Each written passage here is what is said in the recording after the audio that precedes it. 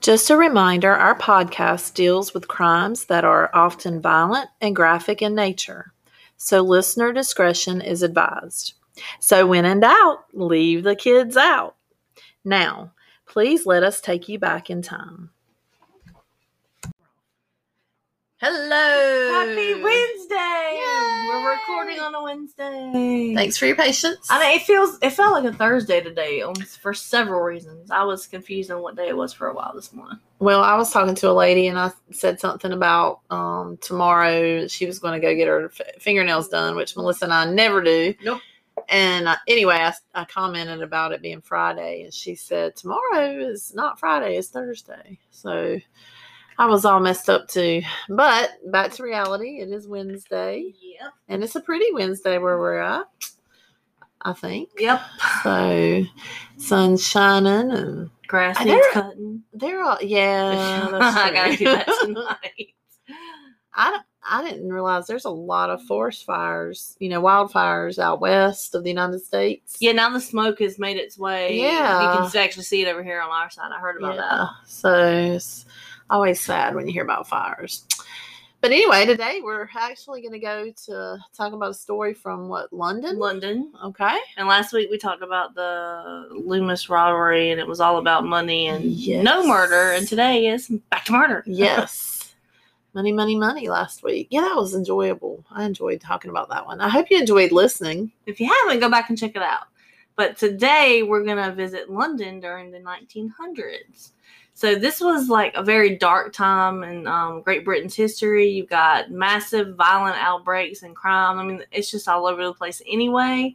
You got Jack the Ripper, who was terrorizing the streets, and people were, worried about going out after dark. The country was on the brink of war. Many Europeans were flocking to Britain to seek refuge because they had an open door policy where anyone could come in. So a lot of immigrants were coming in to relocate.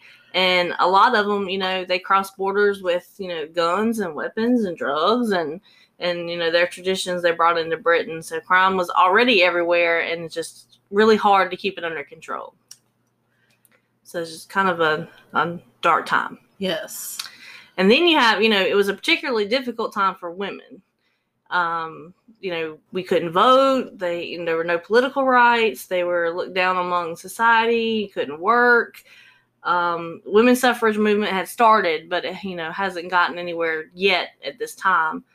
So for a lot of women, the way to ensure that they would be taken care of was to marry, to make sure they were married to a good family. So there's an enormous amount of pressure for girls to marry before they get too old and their chances, dwindle down to find someone suitable. So and at the same time, if a woman had money of her own and she did marry, then it practically became the husband's property because that's just how things that society was, running. So it made a perfect environment for, men of ill intentions to seek out vulnerable young women who were just desperate to find someone to take care of them. So it was just a awkward situation. And so one of those women, her name was Margaret Lofty. So she's 38 years old. It's 1914. And I mean, by that standard, it was really old to not be married. That's right. Back then, especially. Nowadays, not so much. But so she's an older woman, and, she had lost hope of marriage. But then she meets this man named John Lloyd. And he's older, he's sophisticated, and appears to be wealthy. So that's a nice little combination there. She keeps the relationship a secret from her family until she gets married. Oh, wow. I don't know if they would try to, persuade her out of it, or if you think they would be happy that she had found someone to Or that might be a clue to the fact that why she wasn't married, because of her family. Yeah. But the marriage, it only lasted one day. Oh. So the morning after the wedding, Margaret was found in her bathtub. She drowned while taking a bath and was discovered by her new husband, John. So it was ruled an accident, and everyone kind of moved on. But once it hit the papers and the story ran through, it caused a little bit of concern, and it was brought to the attention of Inspector Arthur Neal at Kentish Town Police Station. So you have Arthur Neal of Scotland Yard. He eventually stumbles upon Margaret's file on his desk. And, at this same time, so you've got August 4th, 1914, Great Britain officially declares war on Germany And so the workload of cases, they're piling up. It's really not the best time to investigate, very complex cases. They have other things to worry about. But a note from a concerned citizen made it to his desk, and it contained a few articles clipped from recent newspapers. And all of the stories were the same. It was about a bride who drowned in her bathtub shortly after being married. And they were just oddly similar that it would appear London may have a serial killer on their hands. That would definitely be something to take note of and to So that kind of made its way up on the priority list a little bit. But it also seemed impossible to track down someone who's using, got fake names. They're in the middle of fighting a war. Their manpower's slack because they're going off to help, the government.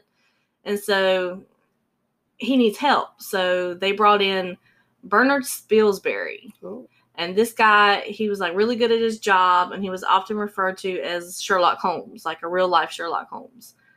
He helps Inspector Arthur Neal and his department by bringing in methods now known as forensic science to help solve the bathtub mystery. How neat. And so this was a really turning point for crime solving and how things were done to prove crimes had taken place. So Margaret's death appeared to be an unfortunate accident at first, but the landlord also contacted authorities with information that pointed suspicion at the new husband, John Lloyd, which we all know when something happens, usually spouses are always number one anyway. Right. So Arthur Neal and the persistence of his team were determined to get to the bottom of what happened. So, he was a really good detective, and he actually is one of the big four. He was one of the main ones that would run the criminal investigation department for Scotland Yard. So he was really good at his job. And the letter that happened to come across Neal's desk that brought it to his attention wasn't just from a random person who noticed the articles were the same.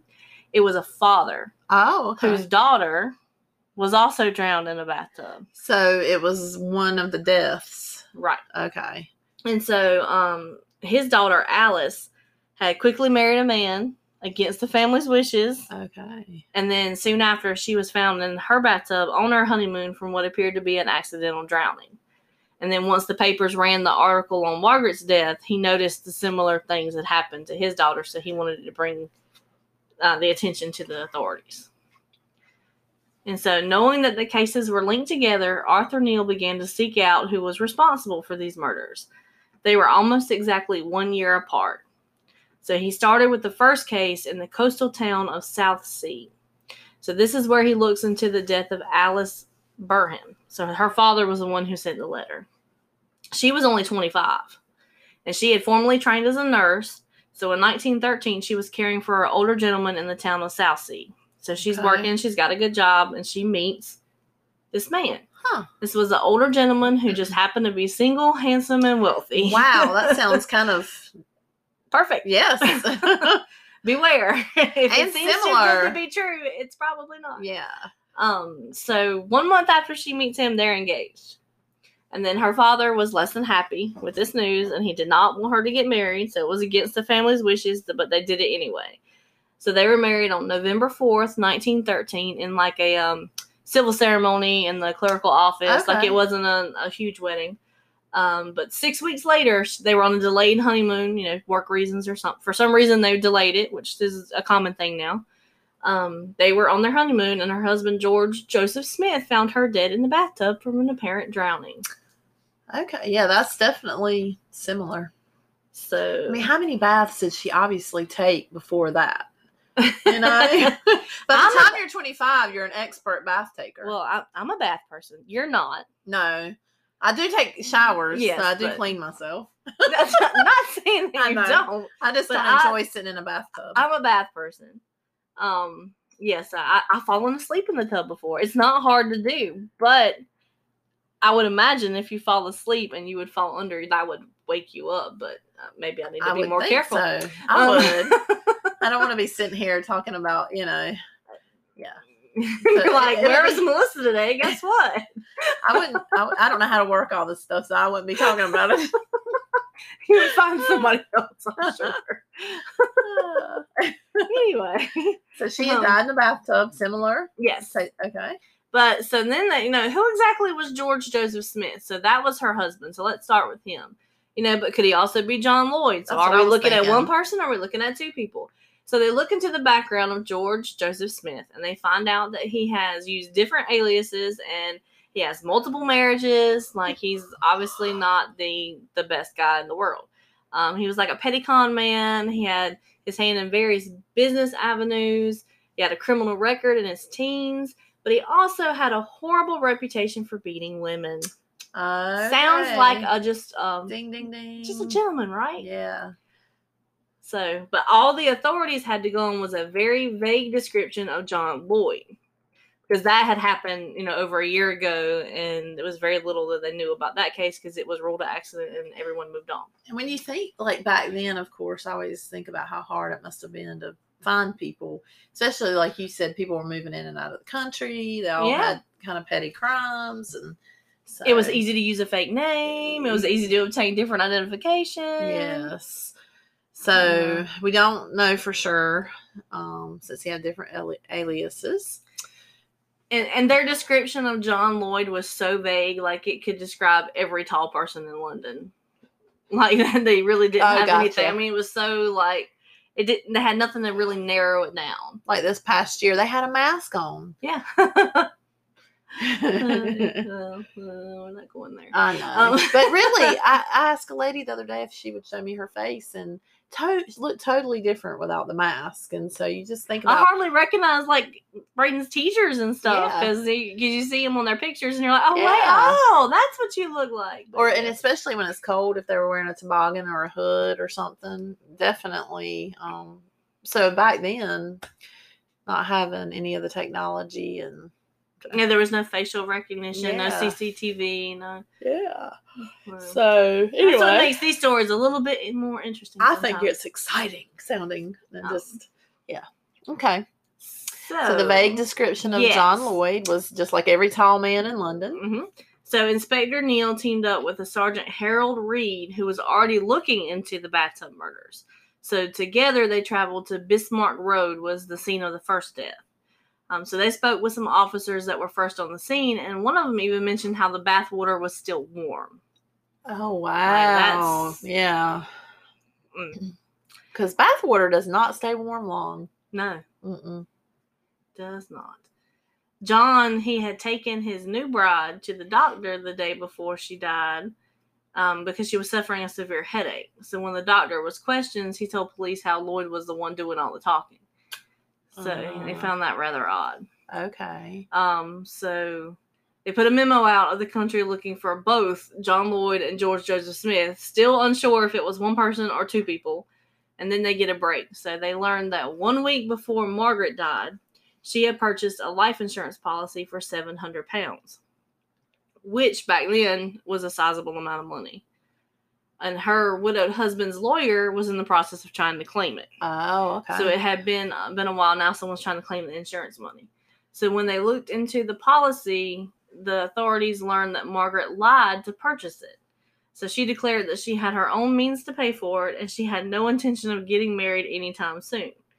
I mean, that was like just a week before she got married. So obviously they think John Lloyd was behind all of it and put her up to it. Yes. And so it was believed that he intended to collect upon her death 1 week later.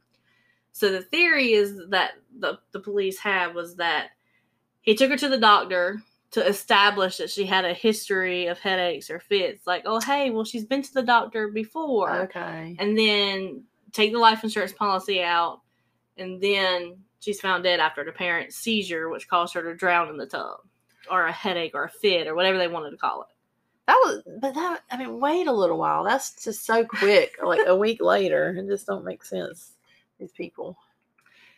But so when it came time to collect on the latest victim's insurance policy, so Mr. George Joseph Smith shows up at the office to find Inspector Arthur Neal waiting for him. So then it's time for him to answer the question. So the inspector suspected there were more victims of this elaborate scam and decided to look into his finances. So when they did, they found out 1 month before Alice took out a life insurance policy, Mr. Smith also bought a high-dollar annuity from the same office in the amount of £1,300. Okay. Which was a larger sum of money. Yes. And so he didn't have a job. So where did the money come from that he got to buy the annuity? So then they were thinking maybe it was another insurance payout from someone else. Yeah, a year earlier. Mm-hmm. So, after all this police work, they determined that the late husband of both Alice and Margaret was, in fact, George Joseph Smith. So that was his real name. Okay. So that was the legal name. He did go by many others. He had many other marriages as well, and he seems to disappear once he had their money. Like, I think he had 8 or 9 total. Wow. But, so he was in custody and clearly guilty of, bigotry, insurance fraud, other stuff they could hold him on. And then now they needed to prove that he was a murderer as well. So now they start trying to build their case. So did they go back and look at the other wives? Had any of them? Okay. Well, see, both Alice and Margaret, they didn't have any signs of a struggle. There was no sign of poison. They were just drowned in the bathtub. Okay. So it's not like he, strangled them and held them down or anything like that. They were just completely just looked like they had just fallen asleep. Okay. So how did he do it? What happened to his other wives? So they did. They looked at all the other ones. So in the research of all the marriages, they found Bessie Mundy. So in 1910, she was 33 years old. She's also older at this point. Okay. So she met a Londoner who went by the name of Henry Williams. And he was a paint restorer, like restored old paintings. And he was well-traveled, sophisticated, and again, wealthy. There's that combination. And so she was soon caught up in this whirlwind romance that resulted in a quick marriage after. And so Bessie's father was a manager at a bank. So he had left her £2,500, but it was in a trust. Okay. And it was taken care of by her uncle, and it was only payable upon death. A lot of people don't understand that. So it was her money to be taking care of her estate. So it only came payable if it was no good if she was alive. Oh, okay. It was payable upon death. Okay. A lot of people do that for that's just it's common for kids who may misuse the money if something were to happen, and it's supposed to go to her estate, any bills that her estate have obtained to take care of her house or whatever. Okay. She couldn't just have it to go have fun. Exactly. So it was payable upon her death. And then shortly after the marriage, she signed the beneficiary over to Henry, her husband. And then after that, she found herself in a bathtub.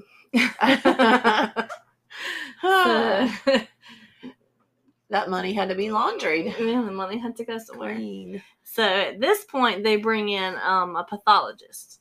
And this is, so he requests that all the tubs that the women were found in be brought to London. And so they're all gathered up and they're sent to this lab for tests.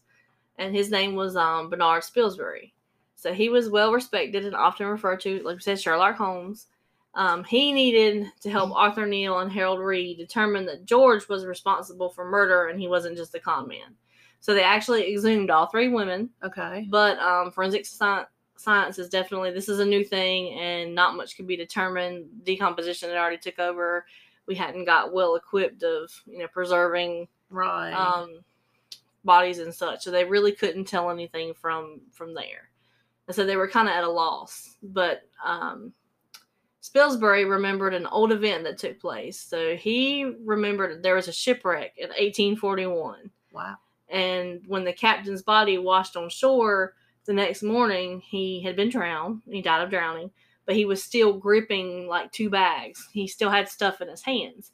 And, if you're drowning and you're struggling, you're going to let that stuff go. So it was determined that the shock of going under the water rendered him unconscious so quick, like he didn't have time to let go of what he had in his hand. And so there's a term for this. It's called inhibition. And so it was brought to the attention that Miss Mundy still had a bar of soap in her hands when the medical inspector arrived. And so there were no signs of a struggle, and she's still holding on to something. And so that was their theory, was he caused that to happen. But then they had to prove that he caused it to happen. Because if she had just relaxingly went to sleep, she would have probably not been. He wouldn't have been holding on to anything. Stuff, yeah. So then they continued to do experiments. So Inspector Neal, he collected everything that he could against Mr. Smith. So he had photos, letters, death certificates, marriage licenses, all the records of the other names he used, anything that he could use. I think they had 250 exhibits of evidence. And they were getting ready to go to trial. And so we'll pick back up in just a moment.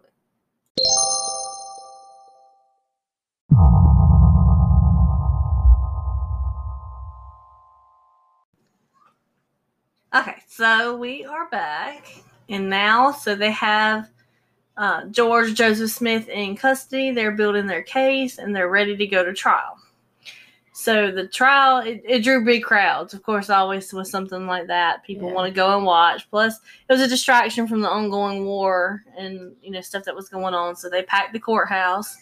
And Smith actually had a really good defense lawyer. It was Edward Marshall Hall, and he was known for being very dramatic and theatrical and good with the words and making juries kind of sway his way.